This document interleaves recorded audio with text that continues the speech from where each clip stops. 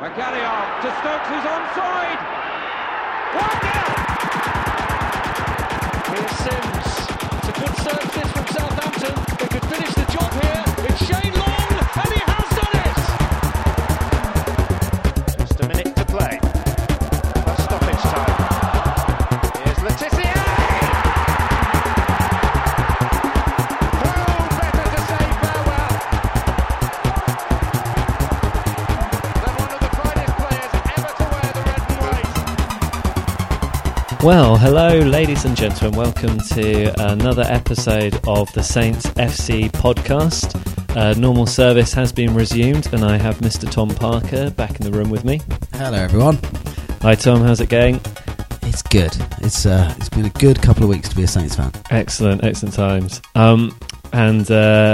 As always, I'm John Bailey, your host for this evening.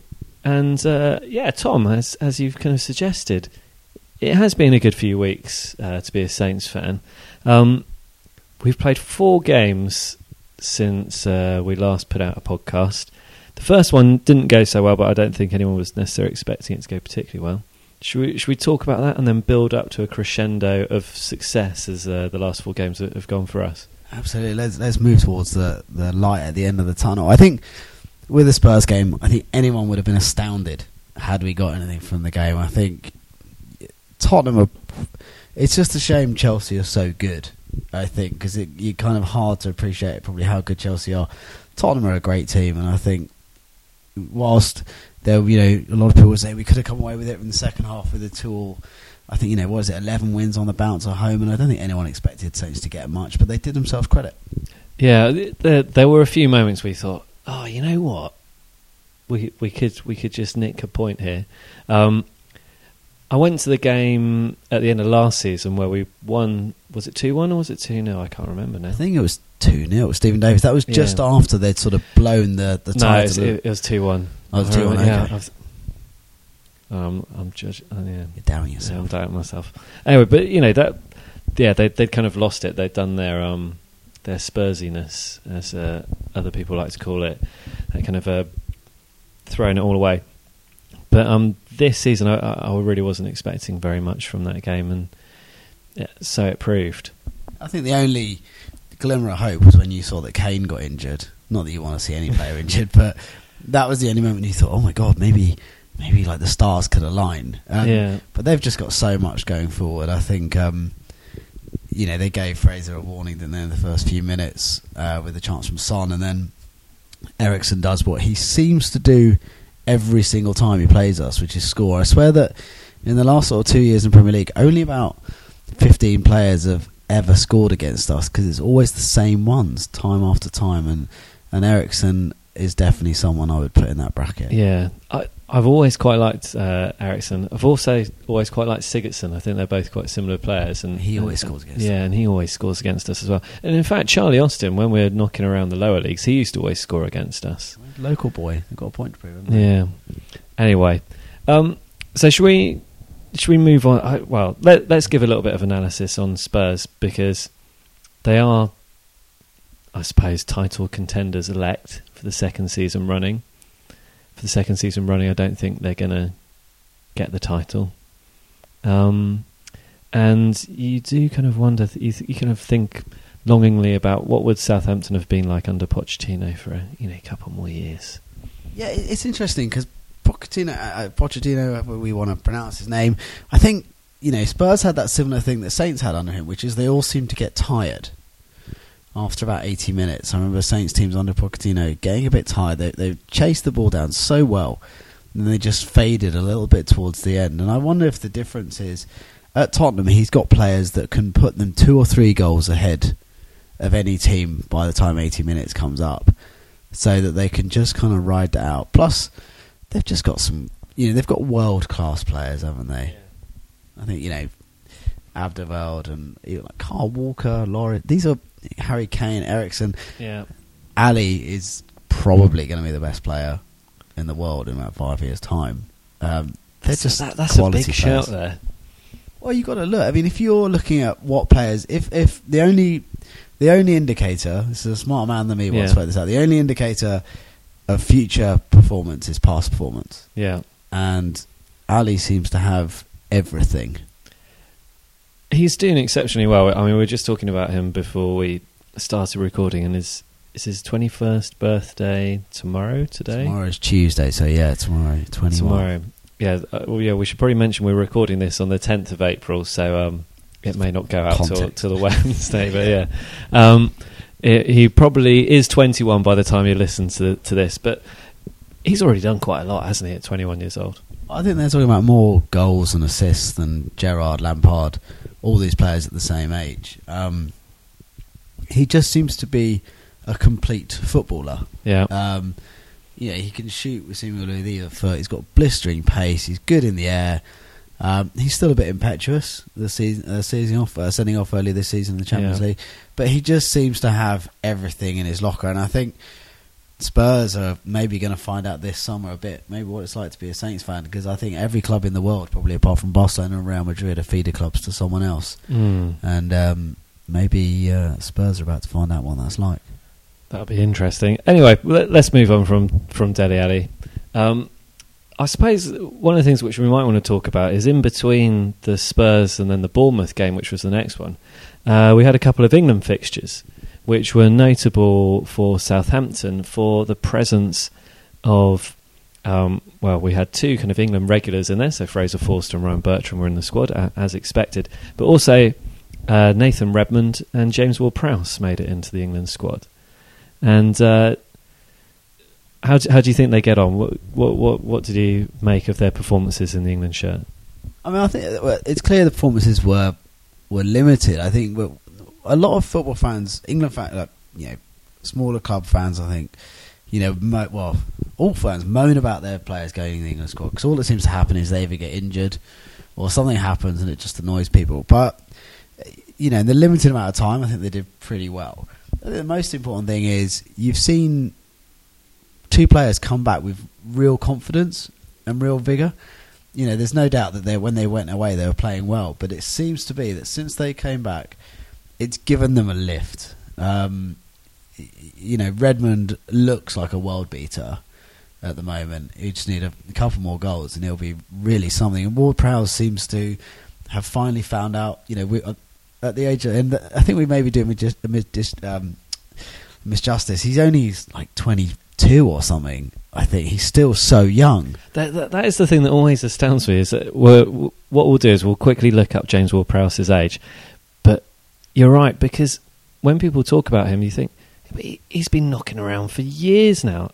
But he started when he was 16, didn't he, for Southampton? Yeah. He got his first, and that's why it feels like maybe it's been a bit slow. Yeah.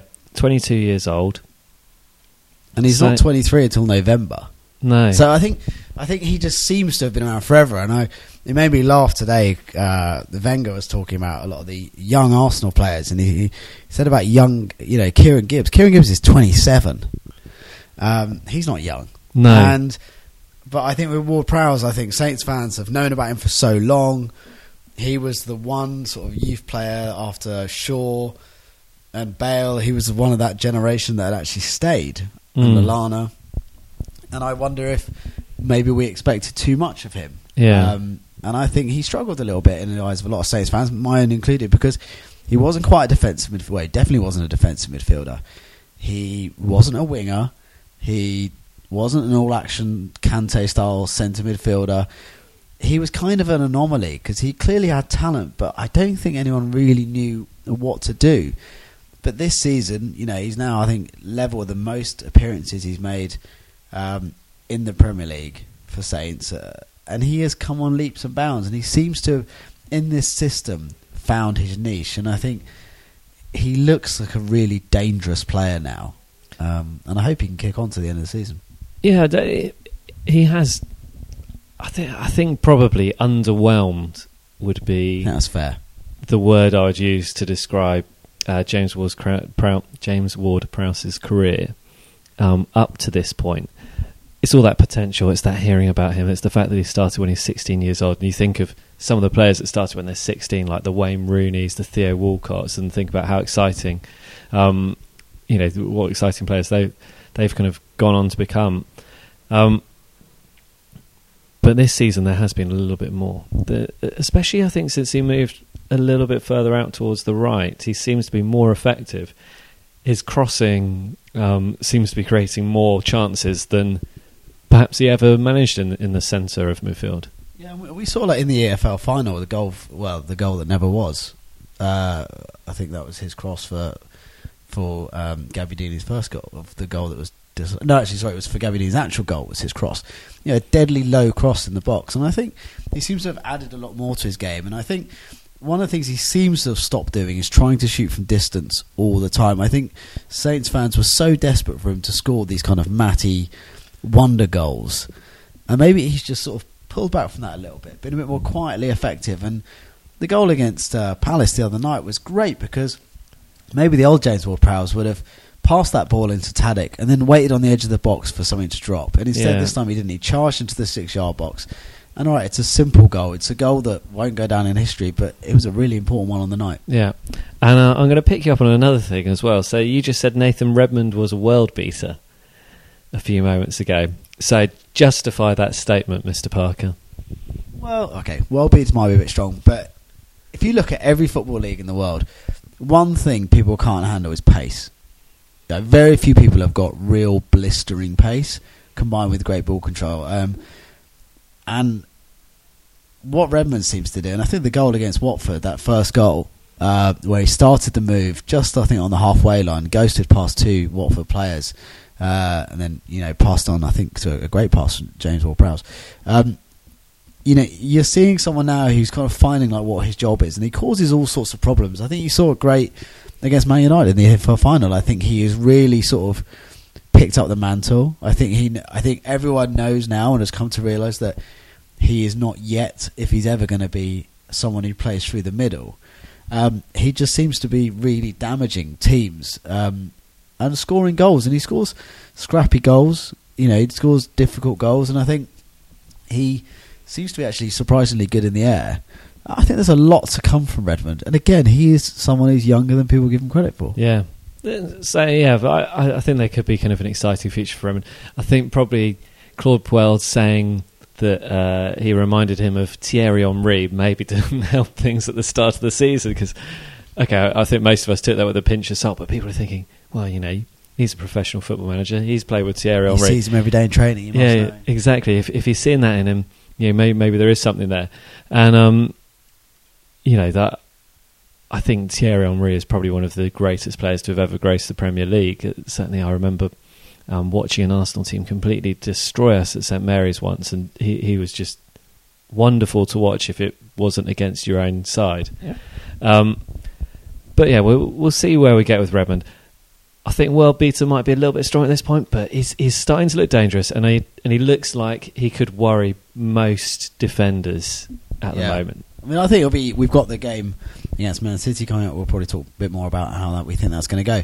But he caused Man City real problems last time round. He got the goal, but they were all over. They were all at sea looking after him. And I think, he's a genuinely exciting player. Yeah. I think we're lucky to have him. So, I mean, basically we've come off that, and we're going to decide that we're not moaning about players going off and playing international football. I personally, as a Saints fan and an England fan, find it quite exciting when I can combine my 2 football loves on the kind of field at the same time. I always think it's great when the Saints players break into England's squad, apart from the fact that they always seem to get transferred fairly soon after. But it's a shop window. Yeah. I think one of my main bugbears with England in many years, and this comes from the Matty thing, and I think many Saints fans feel the same, is that there was a genuine feeling for years that the team wasn't really picked on merit.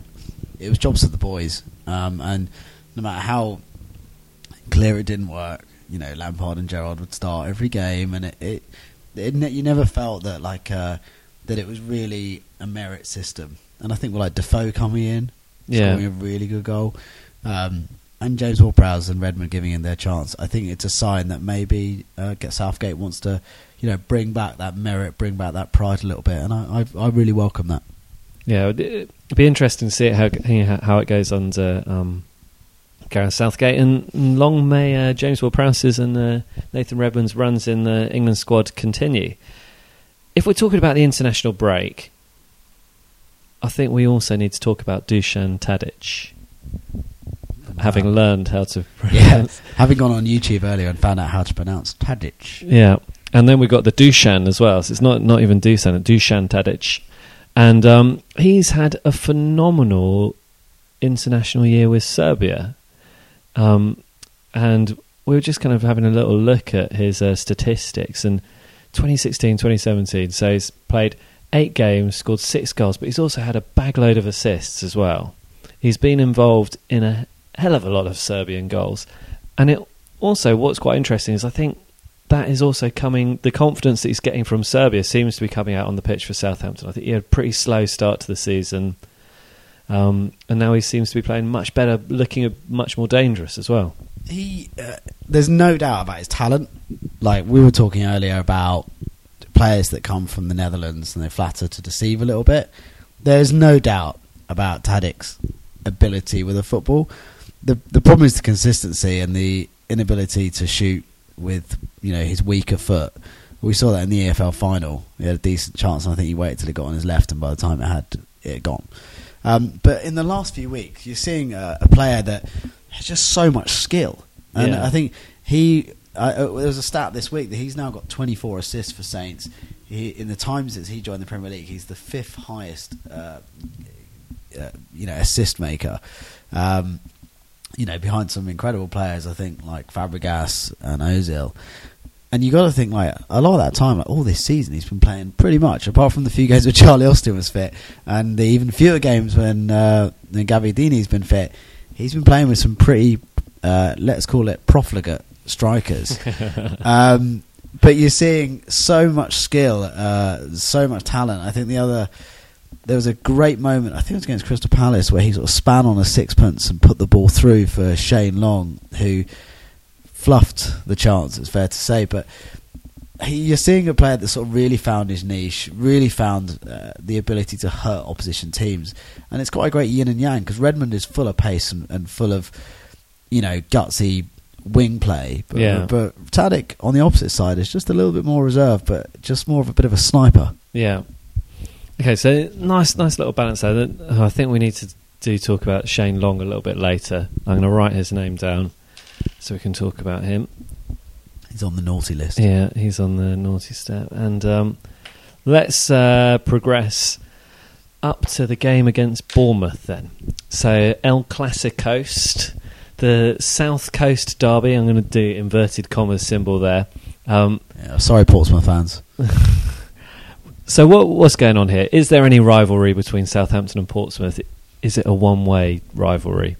I think it's kind of... The rivalry is equivalent to a granddad putting his hand on his grandson's head and letting the grandson sort of box the air. Okay. It's kind of cute and endearing, but no blows will ever be landed, and it's ultimately a show of strength. I don't think it's a rivalry. I think Saints fans have probably got a huge amount of time for Bournemouth. Thanks for Adam Lallana, guys. We appreciate that. I think a certain lot of Saints fans might have wanted to see Eddie Howe get the job instead of Claude Puel. I think there's no doubt about that. But I think for a rivalry, there needs to be a lot of history, and there needs to be a lot of animosity, or there needs to be a genuine competitiveness. And I just don't think Southampton fans see Bournemouth in that way. No. And you know what? If you go back a few years, they would, they'd run through the scores at half time. And they would always announce the Bournemouth score at half time. Here's one from the league, Bournemouth, so-and-so, Leyton Orient, whatever. And, if Bournemouth were winning, you'd hear a little ripple of cheers around the crowd, because people are looking out for Bournemouth. So Portsmouth, they never did, but if they'd said the Portsmouth score, you never would have got that. No, definitely not. Well, they did used to read out the Portsmouth score when they were losing at half time. And you would probably get a cheer if for we were that losing as well, because it's the only cheer you Yeah. get. I saw a great photo. I think it was taken on Southampton High Street of sort of some Bournemouth fans with a big flag saying like "Pride of the South." It was kind of cute, and I admire Bournemouth. I think they play football the right way. They have a commitment to young British players, and they also have a commitment to bringing players up through the lower leagues. Look at Josh King, £1 million from Blackburn, done fantastically well. But no, I don't think it's a rivalry. Sorry, lads. Okay, so let's just say, we've been very patronising towards Bournemouth. We're not really concerned about a rivalry. Let's face it. If we got Pompey in the cup, let's say next season, third round of the FA Cup or a League Cup, everyone would be so excited. That's the big one, isn't it? Yeah, I think, if a Bournemouth fan wants to come on and talk, we'd love if there's a Bournemouth podcast, I guess, for someone to come on and have a chat about the rivalry. But yeah, I think we all agree Pompey's the one. Yeah, they're the ones that we really love to watch us beating. So we talked about the rivalry. Should we talk about the game? I don't think it'll take long, will it? It was a fairly unremarkable game. I think you saw sort of the worst of Saints, really, in that game. I think you saw the really bad finishing, and then you saw the wobble, the double substitution, which just didn't work. Kind of a bit more attacking substitution, but we lost the balance of play. And in the end, we were lucky. Possibly one of the world's worst penalties. Yeah, from Harry Arter up there. I think it's just about to come down somewhere. I think it was a pretty unremarkable game, but I think it's a game that's symptomatic of our season. And I think at the end of it, this season, say if we do finish 8th, which I think all things considered would be a remarkable achievement, you'll look back at games like that and you'll say, well, why didn't we finish 7th? Why didn't we really push 6th? And you'll go, because you drew 0-0 at Bournemouth. Because your dodgy penalty spot saved you. Him and Harry Kane. Yeah. 2 victims. So, funnily enough, I heard some people talking, and they were talking about foul play about the Southampton penalty spot there. As in, they thought that maybe the groundsman have done something funny to that penalty spot, which the Saints players know about and other players don't know about. What do you think the likelihood is this? Let's give it on a scale of 0 to 100. Well, the probability that Southampton will be the victim of that is the same as that Southampton will be the net beneficiary. I also then, however, think that Saints don't get any penalties, do they really? So maybe no, we do, however, concede a lot. Maybe fewer since Jose Fontes left, I'm not sure. Oh, the less said about him, the better, I think. But I don't know. I don't think so. I don't think clubs are that clever. No. I just don't. I think, we got unlucky. I don't know. I think if you watch Harry Arter's penalty, it's not the foot that hits the ball that goes. It's his other foot that buckles and causes him to sky it. Lucky he didn't twist his ankle. So no, I think like most things in life, there's no conspiracy. There's just cock up. Yeah, that is the thing. I think conspiracy theories give humans far too much credit. That there's all this second agenda and stuff like that. Humans just generally a bit lazy and a bit lackadaisical, I think. If you ever worked in a large organisation, you know that the idea that thousands of people coming together for a plan just never really works. Right, so let's move on to the next game, which was home to Palace, and asked you if you wanted to go. You didn't really respond. Asked my brother if he wanted to go. He didn't really fancy it. I didn't fancy going on my own because I always seem to go to evening games at St Mary's from London on days when we're playing against. To get there. Yeah, but it's always against a London club, so I'm always on the train back, which takes longer, with the opposing fans, and we always seem to lose to the London club. So I live in South East London. They'd have been coming up to my front door. Yeah, that would be like when I travelled back with the West Ham fans after they beat us 3-1. And anyway. So less said about that, the better. In the end, I decided to watch it on a friendly video stream from some other country. But this is the thing. It was 10 minutes behind real time. That's insane. So I had to turn off my phone so that I wasn't getting updates and rely on this thing and just be like, I know I'm 10 minutes behind. This is the best video that my friend in abroad can get me. And then, 10 minutes from the end, when it's 1-1, the stream cuts out and goes to one of the other Premier League games, which started at 8 p.m, to show the last bit of that. So, I left the game, I did the equivalent of walking out early at 1-1. What happened, Tom? We only went and bloody won it. We won. And we scored some goals. Fantastic. That weren't scored by Gabbiadini. or Van Dijk. It's incredible. Now, I think I hope that could be an albeit late turning point for our season. I really do. They won ugly, which is something they've not really done.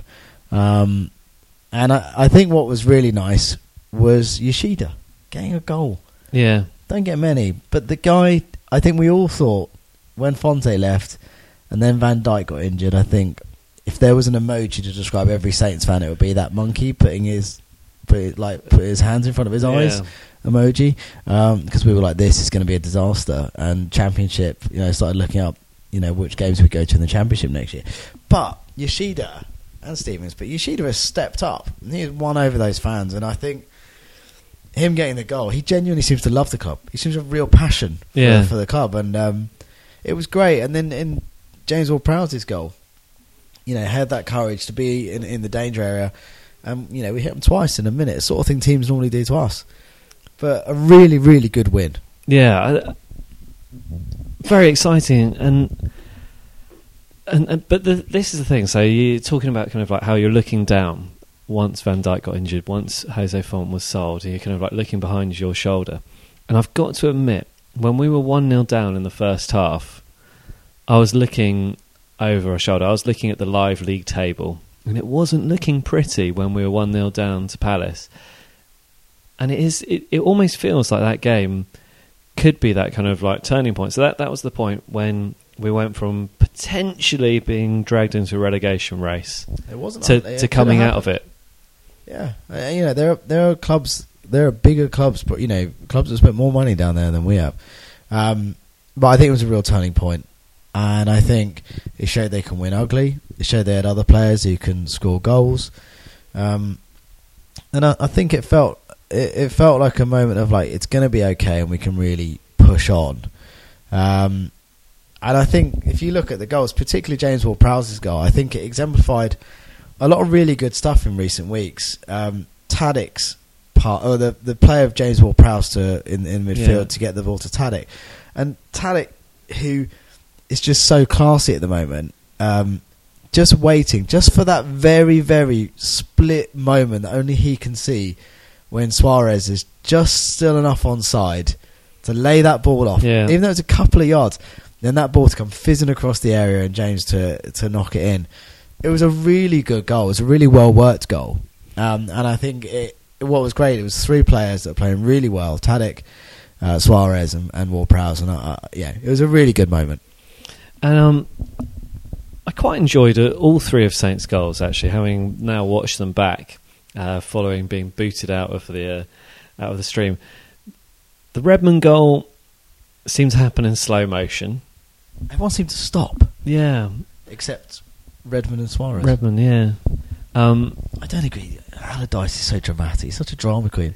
GBH on Zaha. Just stand up, man. Ridiculous. It was just a little shoulder barge, wasn't it? He's a big lad, Zaha. He's bigger than Davies. I tell you what. He just stood up and bounced Davies off him. I've watched some Sam Allardyce teams, and if that's what he considers grievous bodily harm is, God knows what he tells his team to go out there and do, because it's a genocide on many occasions. That was just, and is this one of the other things? Like, all the other teams always seem to complain about the referees and stuff like that. Our players never seem to do that. Are we too polite? Are we too nice? Well, there is an argument for that. I mean, talking to our earlier point about why we don't get any penalties. Are we too nice? Do players stay up when they should go down? Not Shane Long. Not Shane Long, who loves to fall over it seemingly. But I think there's two schools of there's many schools of thought. I personally really don't like it when you see players dive, and it's one of the things with Tadic. I mean, it drives me absolutely mad. And we talked about the Spurs game earlier. One thing we didn't mention was the two penalties. One which they were fouled on Tadic. So the penalty is shout for Tadic, and I think Tadic gets lobbed. He gets whacked by, I think, the Spurs fullback. But instead of going down, he sort of takes a step and then flings his arm in the air. Yeah. And that drives me mad, because it's like, if you just do what happens naturally, you're probably going to get a penalty there. But then all the referees watch that. They then go, he's a marked man. Yeah. And unless he's then physically assaulted in the penalty box, he ain't getting a penalty. No. And I almost think it's counterproductive. But yeah, I can't remember what we're talking about there. But whether we don't complain just too enough. nice. I think maybe we are too nice. Yeah, I mean, to be honest though, the thing with Claude Puel is he could be complaining about the referees and getting really angry about them in his interviews, but I don't know if I've ever sat through enough of his interviews. He's not necessarily the most. He's not emotive. It's fair to say. I think I enjoy hearing from Claude Puel by watching the Saints players on the pitch rather than actually hearing his patter in front of the TV cameras. But it's not. At least he's not moaning No. about stuff. I think all the time. I think you probably count on one hand this time of the season he's had a moan. I think compared to Allardyce the other night, and maybe it was a foul on Zaha, but Zaha should stand up. And, he can see that challenge coming from Davis, and he should stand up, and he's only got himself to blame. Yeah. But it was a really good cross, and a really smart finish from Redmond. Yeah. So things are going well now. We've got 3 points. Palace have got 0 points from the game. We've come from behind to win a game 3-1. Scored 3 goals without Gabbiadini in the side. I think, when you looked at that run of 4 fixtures, Spurs, Bournemouth, Palace, West Brom, you're thinking those 2 home games are the ones where you're targeting your points. We've got 4 out of 6. Not too bad, but the Palace game, good result. Maybe not the greatest performance, but very happy coming away from that. And then we head up to the Hawthorns, where Tony Pulis' West Brom side have been pretty good this season. And they've ground out some pretty good results. They're very good on the set pieces, don't give much away, and the game pretty much goes, would you say, as expected? I was concerned because I looked at the Saints team, and then you look at the West, they're big lads. I think there's some sort of long-term transfer policy that West Brom have had where they'll only sign people who are like third-generation Viking, because all of their players are enormous. Rondon's huge. Also, they're big lads. And then you looked at the Saints midfield in particular. Ward-Prowse, who I think can't be much taller than 5'10". Classy, who is like me, he's about 5'6", seemingly, maybe a bit taller. Holberg doesn't seem to be. If Holberg is tall, there's nothing of him. And I just thought, God, they're going to get ruined. Even like centre Yoshida isn't huge. 6 foot. I was really worried. I just didn't think that. West Brom are just one of those teams, aren't they, that seem to always beat us at their place. Could bully you off the ball. And yeah.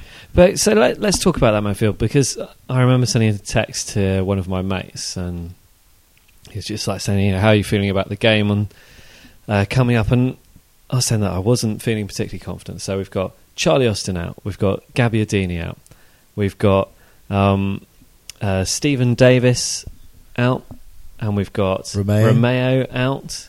And we've got Van Dijk out. So no Fonte. I know Fonte's gone, but no Charlie Austin. Have you said Charlie Austin? Yeah. So the whole spine of the team. Yeah, gone. I think you're losing kind of like 5 key players. And I've got to say, Jordi Clasie, Højbjerg, I don't know. That's a real guess at the pronunciation on that one. Yeah. I've not been impressed with either of those 2 players, to be honest, of their Saints careers so far. Yet on Saturday, I was pleasantly surprised. Yeah, I think in particular, Clasie, I think probably knows he's playing for his future at the club. I think there's a school of Saints fans which probably somewhat unreasonably think that Harrison Reed could have done the job that Clasie, could have made the sort of 30 odd appearances that Clasie had made and had a similar impact in that time. Yeah. To be fair to Clasie, he's a full Dutch international. He's won major honours in the Netherlands. I'm not sure that Harrison Reed. There's a reason why Harrison Reed isn't playing. Yeah. I think Clasie maybe knows he's playing for his shirt. But you have to say he scored 2 very important goals this year. Both 2 remarkably similar goals as well. But they just keep giving him the ball in that position because he can lash it. But fair play. Fair play to them. And Holberg the same. I think they've struggled as Saints have struggled. I think with Holberg, he was one of the youngest players to play for Bayern Munich. He was in and around that Bayern Munich team for 4 or 5 years. He was very highly rated by Guardiola. That doesn't happen by accident. He's got 30 odd caps at 23 for Denmark. He's obviously a serious footballer. So I think I'll give him a little bit more leeway, but I do think with Classy, a lot of people were wondering, like, what's this all about? He's a tough tackling midfielder who's not particularly strong. Yeah. What is he all about? But fair play to him, there probably aren't many tougher midfields to play against than the West Brom one, and not only did he score a very good goal, but by all accounts he played a really good all-round game.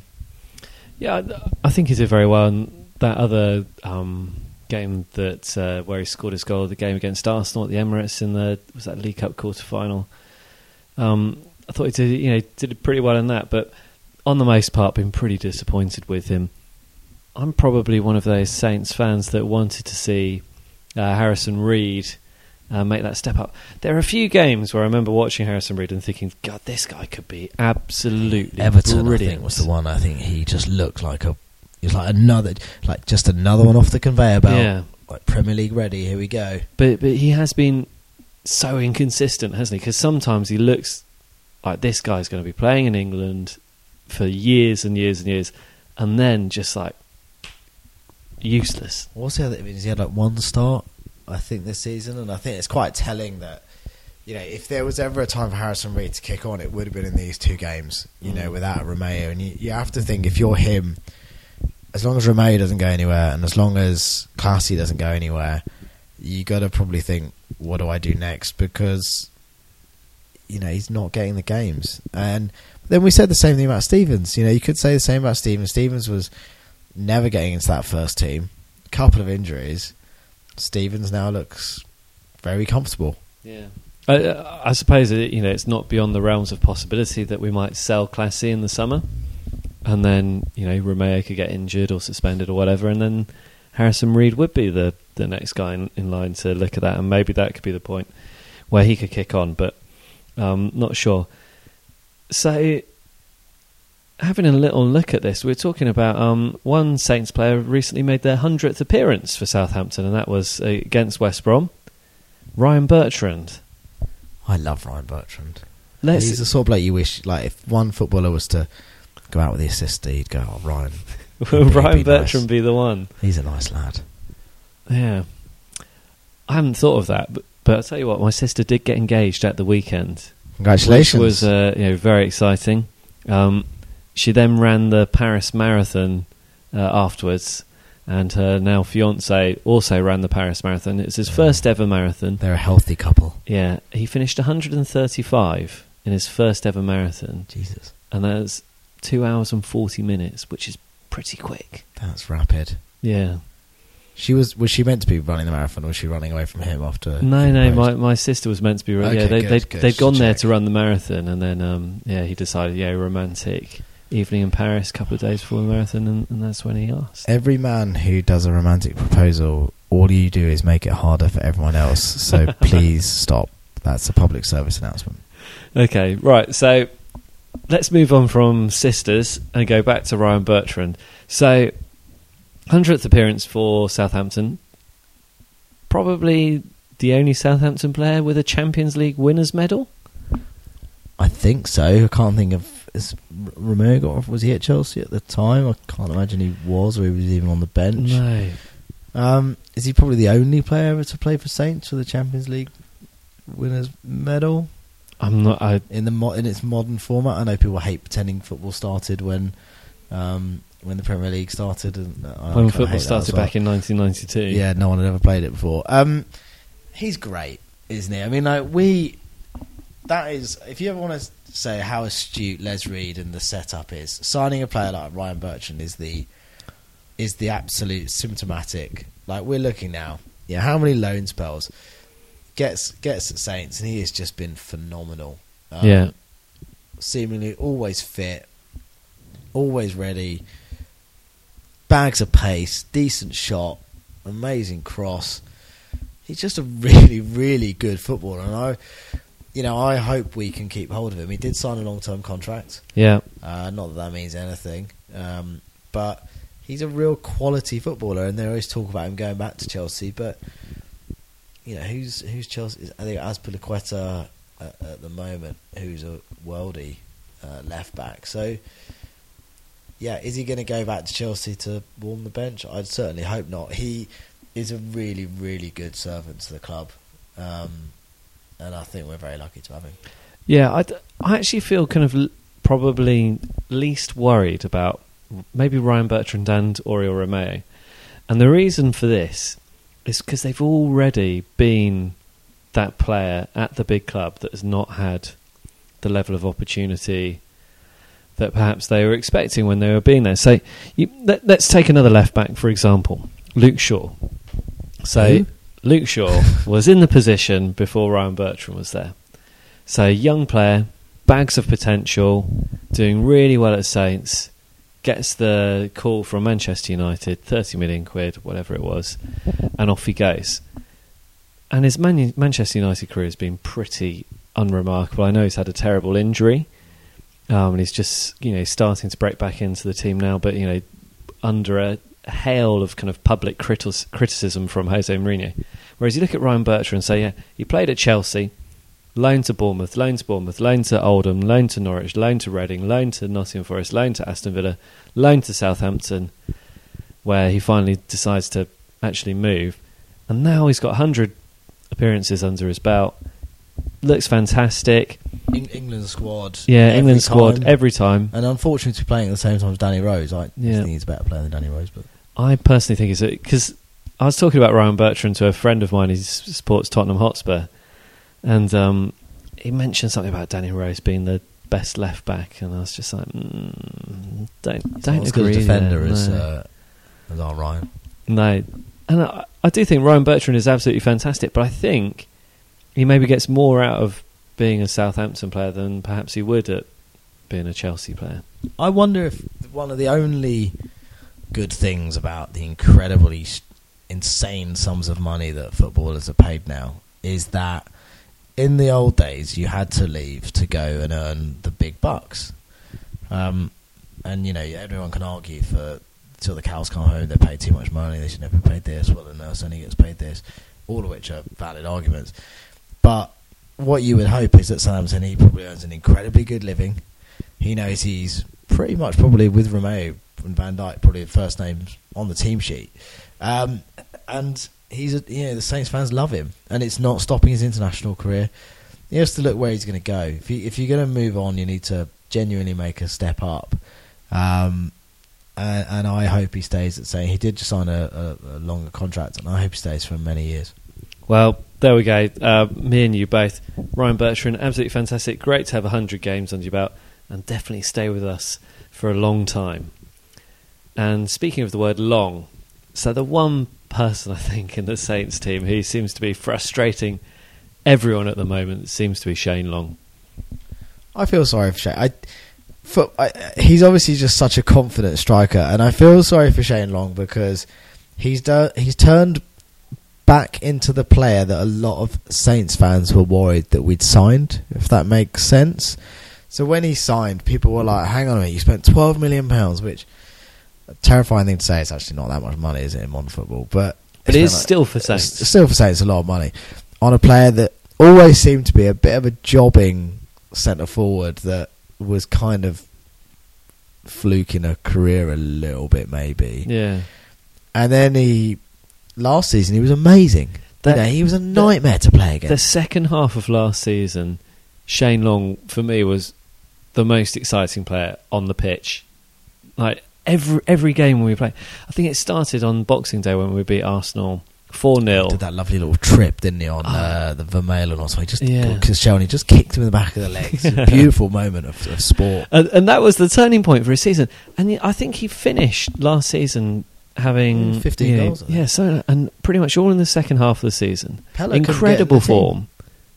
And then come into this season, and it's been pretty disastrous for long. With the exception of maybe the League Cup semi-final goal against Liverpool was great fun, great excitement from that. But yeah, at the moment, he seems to be frustrating, and this is with a side which has not really had a striker doing it. Now's a good time to be coming back into it. Same could be said for Rodriguez as well. They've had their opportunity and they've not They've not done it this season, have they? No, I think with Rodriguez, you can look and you can say Rodriguez has never been the same since he got injured. Mm. I think that's fair, and that's not his fault. I think with Shane Long, the thing that drives people mad is he's still as fast as he ever was. He's still rapid. He's still a nightmare to play against. He's still, we talk about that little kick against Arsenal. He still does all those beautiful things that you love when your players do to other teams. But it's just the finishing. And I feel sorry for him. First minute, I think, against Crystal Palace, he had a really good chance. And he sort of just screwed it wide. And, he's had a number of chances that seemingly can't go in. He almost needs one just to hit him and go in, doesn't he? He just needs something to happen. But to be fair, credit where credit's due. Played a really good role in the goal against West Brom. Sort of winning the ball in a 50-50 and then taking the ball into the box, laying it off to Tadic. He's just not scoring goals. Yeah. Which as a centre forward is worrying. But he's just, maybe all he's done is he's just gone back to being Shane Long. Yeah. I like the Shane Long of the last half of last season. That was truly phenomenal. Right, so we've already run into quite a few minutes of this podcast. So I think we've got 2 games to preview.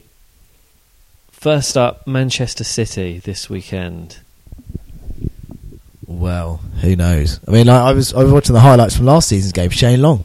Yeah, Dusan Tadic, brilliant assist from Dusan and a great little classic Shane Long goal that should never have been for the first goal, just nipping in front of the terrible Man City centre-backs.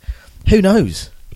What I would say, Man City have such quality players, like David Silva, Aguero. These players are deadly, aren't they? Sterling is amazing. De Bruyne is not even playing football anymore. He's transcended the game and he's doing something else. But they're weak at the back. Yeah. John Stones is John Stones. They've got a dodgy keeper. The keeper seems to concede a goal of a rate of 1 goal roughly for every shot on target. I like those odds. Yeah, so I guess all we need to do is just keep shooting, and he will concede. If we have 4 or 5 shots, this could be a wonderful game to go to. Just hit the ball from anywhere, lads, just on target, and he'll let it in. Now, who knows? One thing I would say is you'd hope Chelsea, the unrelenting grind of the Chelsea machine, now has kind of all but won the league. Yeah. Man City can't probably consider themselves to be up there winning the league anymore, so maybe they'll take their foot off the gas. I'm kind of looking at this one thinking, if we're going to talk about our remaining fixtures this season, and so is it we've got 8 games left, is it? 8 games left. And so the obvious winnable ones are Hull City at home, Stoke City at home. But even, Hull City at home, right? Hull City are playing really well since this new manager came in. Yeah. And Hull City have got something to play for. They're going to be playing probably for their Premier League lives. And they've also got a lot of players with points to prove. So even that one is not a stone banger. I suppose same could be said for Middlesbrough on the 13th of May. Will they be gone by then? I think they'll be gone by then. Yes. I think they're probably the most turgid, awful team to grace the Premier League for, is it 22 goals they've scored all season? Lukaku scored 23. They're an awful team to watch. Yeah. Hopefully they're done. So, anyway, I think, we'll probably get a result against Middlesbrough. We'll probably get a result against Stoke City, but then you're looking at this barren patch where we've got Manchester City, Chelsea, Liverpool. We've got Chelsea twice in 3 days. No, one of those is postponed. Oh, thank God. Yeah. We've also got Man United to play as well. Well, we owe them something. There's no doubt about that. We owe Man United. Do we also have Arsenal to play? I don't think we do. So Maybe who not. knows? I mean, I think we've got 2 nice fixtures to end the season on. Yeah. In terms of Middlesbrough away and Stoke, who are just falling to pieces at the moment by all accounts. At home. Who knows? The weird thing is, isn't it, with Saints, is that they could go and beat 5 or 6 of those teams, which I think it shows. At the same time, they could also lose maybe All of them? 5 or 6 of them. And I think it shows how important the last 2 wins have been. I think it really does show that the winning against Crystal Palace, the winning against West Brom, really important, because we can't really, as inconsistent as we are, take anything for granted. No. But So- having said that, I don't think we'll manage to get through the last 8 games without having a couple of wins. And I don't imagine that. I think we're going to do one of Man City, Chelsea, Liverpool, Arsenal, Man United. One of that 5. Arsenal can be beat by anyone. Yeah. I mean, that's the truest thing there is. Man City, who They- knows? We yeah. beat Man City last season 3-1. 4-2. Yeah, that was it. Yeah, we can beat Yeah. them again. Liverpool we've already beaten this Chelsea season. we beat last season. Liverpool we've already beaten. And I don't know whether it, and a clever man with me will be able to tell you this, but whether it's actually better to play these guys, the big teams at the end of the season, when they don't have anything to play for. No. So if this was 2/3 of the way through the season and the title was still there for the taking, and you had this run of fixtures, would it be? I think that would be worse than by the time you come up against your Arsenals, the league's finished. They're playing for their holidays, Yeah. and I so who knows? But I guess the challenge is also for Saints, isn't it? Because at least they're playing for Champions League qualification. Saints aren't really playing. We've playing hit for that pride. 40 points now, haven't we? Yeah. So who knows what kind of you got to trust him well to motivate the players. Right, so I'm going to ask you to make a prediction for the Man City game, Tom. My heart says 2-1 Saints. I think Gabbiadini's going to come back, and I think he's going to score, and I think Redmond's going to score. My head says we'll lose 2-0. 2-0. I'm going to go for 3-2 Saints. That's nice. He's going to score. Shane Long, Lovely. going to get one in off his arse. Do you think he'll pull up his shirt and reveal a That'll Learn You Saints FC podcast? Yeah. Something like that. He's Send a one of message. our regular listeners, I've heard. Hi, Shane. Who else is going to score? Maybe Ryan Bertrand's going to chip in with a goal. I'd like to see that. Big fan. And I think Nathan Redmond's going to score again as well. I hope so. I hope John Stones has a nightmare. Yeah. But the only thing is that if John Stones has a nightmare, it means they'll definitely try and sign Van Dijk. Yeah. So maybe John Stones should play well. I don't know. Conflict. Maybe he could just have a nightmare against us and then play well for the rest of the season. That'd be all right. they'll let it go. And so away to Chelsea, Stamford Bridge. I don't know. How close is the league table? I mean, how... I think are they 7 points ahead of Spurs? So let's just theorise this. So by the time they play Saints, say if Tottenham lose this weekend, I don't know who Tottenham have, but Tottenham losing is not likely to happen probably unless they're playing Chelsea, aren't they?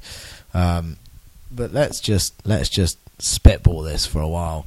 This weird theoretical universe. That if Tottenham have got Bournemouth at home, so we're looking at now on Saturday. You can't see Bournemouth getting anything from that. Can Whereas you? Chelsea are away to Manchester United. Yeah. So they could potentially drop points. This is quite interesting. So let's just say if this happens as you think it could happen, by the time Saints go to Chelsea, the gap could be 4 points. It could be. Which is very interesting. Because that's pressure then, isn't it, on Chelsea? Chelsea have to win. Because Spurs are just not going to stop. Spurs are like the Terminator. Just... Although we are murdering getting everything. towards the end of the season, so they may just start to wilt away. Yeah, but the reason why they wilted away last time is because they played Chelsea and they lost. Yeah. When they didn't think they were going to. I don't know. My personal preference, I'd love to see Spurs win the league. I really would. But yeah, I think it sets the Saints game up to be fascinating because you could just, Mourinho. There's a lot there. There's a lot of backstory, isn't there, to that? Yeah. And Mourinho would probably love to get one over on Chelsea. Right, so you've now predicted the future, Tom. I'm just going to go to the bookies. including how Tottenham are going to get on, including how Chelsea are going to get on at the weekend. You've set it up. There's only a 4-point difference. What's the score going to be between Southampton and Chelsea? 1-0 Saints. 1-0 Saints. Similar to that game against Man United a few years ago where we won 1-0. Tadic scored. I think he'll do it again. I'd love to see that. Wouldn't that be great for Saints to have a real impact like that? On the league title race. And also then we'd go into the final. Because obviously we've just won 2 against Man City and Chelsea by our random estimation. So we'll be flying coming in. Everton will be looking over their shoulder. I think this is probably why they don't get the like on stuff like Soccer Saturday. They don't ask the ex-players of the teams, the fans of the teams, to ask the predictions because that's why Matty doesn't do Soccer Saturday. Yeah, not for the Saints. Yeah, he never does the Saints games.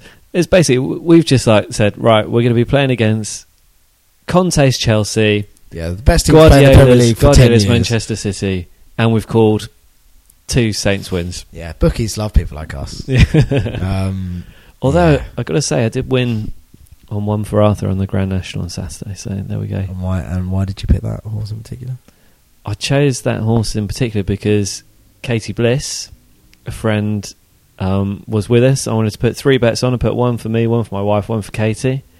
Katie's got a nephew called Arthur. Lovely. So I chose him, and then I bought Katie a ticket for Soulwax Live. Yeah, which I'm still recovering out of the winnings. From. Yeah. Right. Well, speaking of your recovery, should we call it a night now? I've really enjoyed that. It was good. We've drank nearly a bottle of wine and chatted about the Saints for nearly an hour. Pleasure. Brilliant. Thank you very much, Tom. Thanks, John. Good to speak to you. Cheerio, everyone. And be sure to tune in next time, whenever that may be. Cheers, everyone. Bye-bye.